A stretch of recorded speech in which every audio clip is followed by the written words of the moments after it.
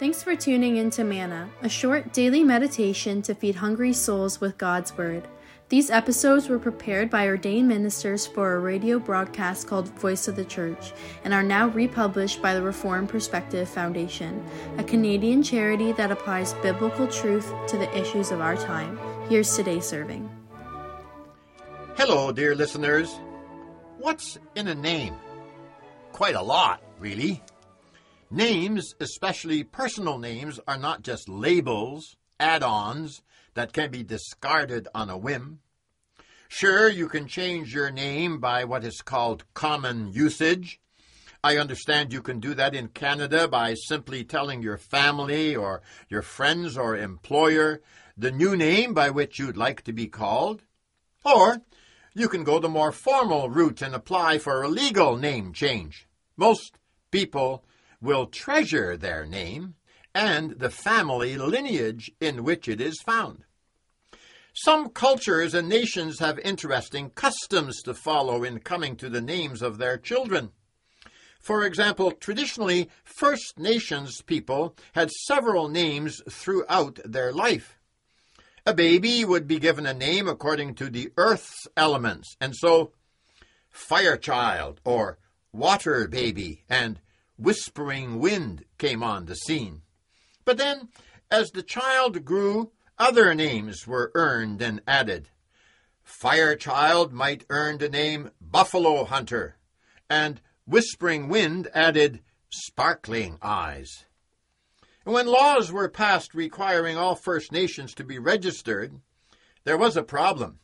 For the government agents sent out to do the registering so often couldn't make out the names of people, as they were unable to spell those names they heard pronounced in a First Nations language.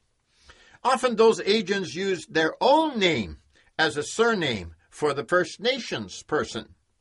And that's why today you will find many First Nation people with a last name that is really a common Christian first name, like Dan George, Harry Paul, Lawrence Joseph, and even biblical names such as Job or David also entered the ranks. God Almighty treasures His own name. Although He is called by hundreds of names in the Bible, yet He has revealed Himself by some names which are most unique. I think of the time that God met Moses from within the burning bush and gave him his mandate to go to Pharaoh in Egypt, telling him to let God's people go. Moses, who really didn't want to go, said, "What if I tell the people of Israel, the God of your fathers has sent me to you, and they ask me, 'What is His name? What shall I say?' Then God said, 'I am who I am. Say this to the people of Israel, I am has sent me to you.'" You read about that in Exodus 3:14. I am. It is the name Yahweh, or the Lord. It speaks volumes about that special relationship of God to His people called His covenant. And within that covenant, the Lord promised to give His faithful children a new name. Even early on in the history of His people, God had changed the name of some of those children.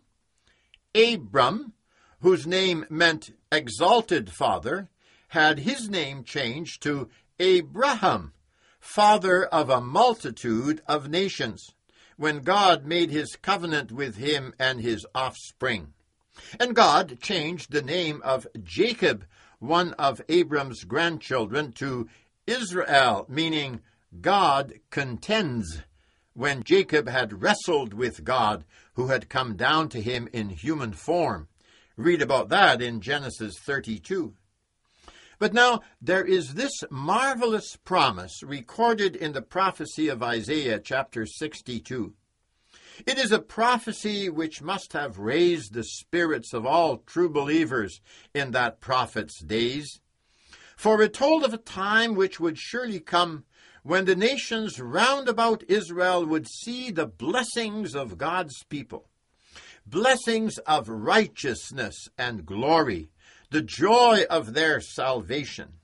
Salvation brought about by Israel's God and Savior. It is a bright, a sparkling picture that was already developed in chapters 58 and 60. In chapter 58, verse 8, the prophet said, Israel's light would break forth like the dawn. And why? Because her light had come and the glory of the Lord had risen upon her. As part of that marvelous prophecy, we then read these words, And you shall be called by a new name that the mouth of the Lord will give. A new name. It is the result of the Lord rising upon you. It's like the new clothes of which the prophet speaks in chapter 61, verse 10.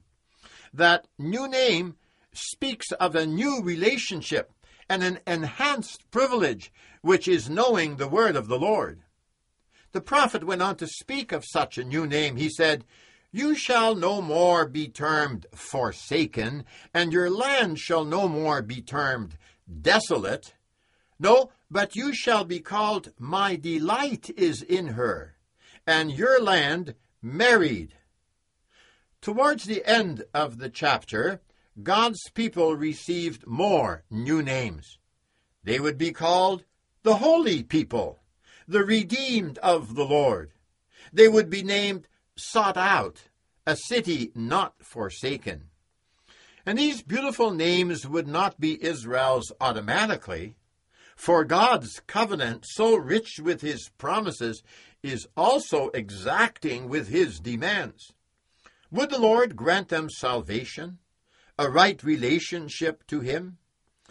After losing that status because of their stubborn disobedience, their immorality, and their pride, they would receive it in the way of keeping to his statutes, his ordinances, by doing righteousness, that is, by living in faith and in truth.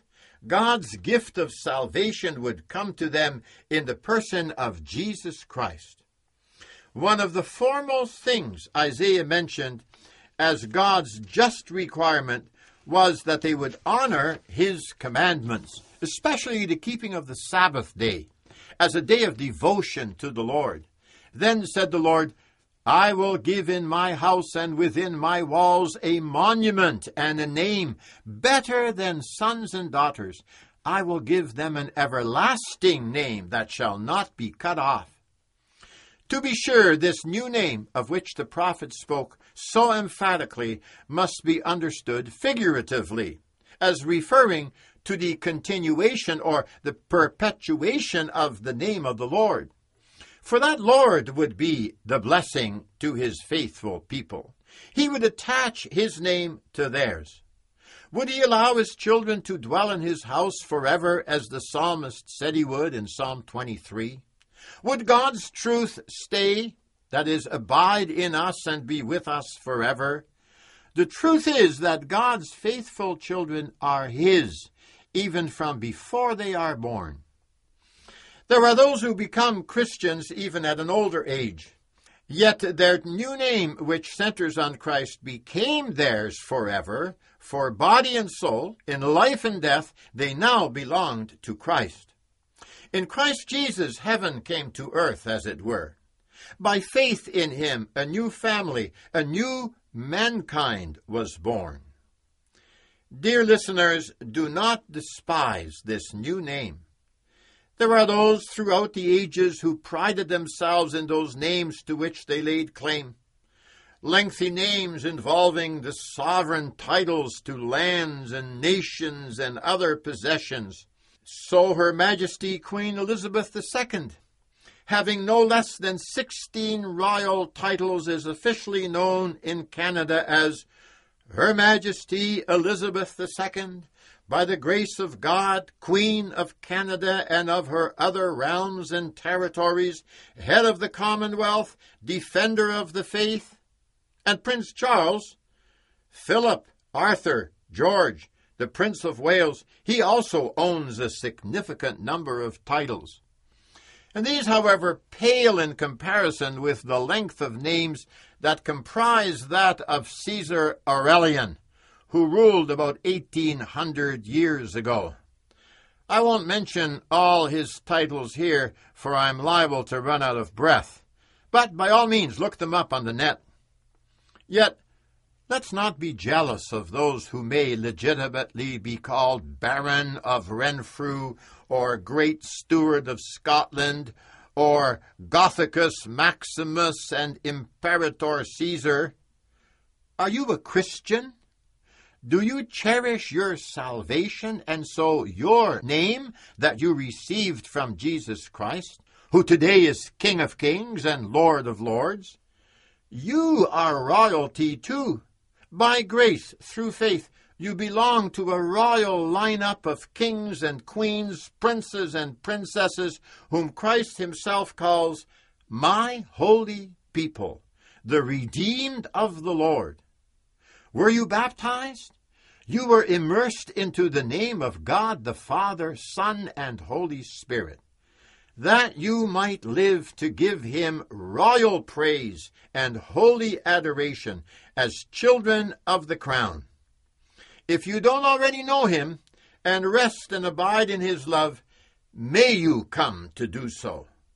There is a palace and a crown waiting for all who truly belong to Christ's family. And the King of Kings, who at the same time is the Good Shepherd, will usher you in. For his is the power and the glory and dominion forevermore. Amen. Till next time, may God be with you, and thank you so much for listening.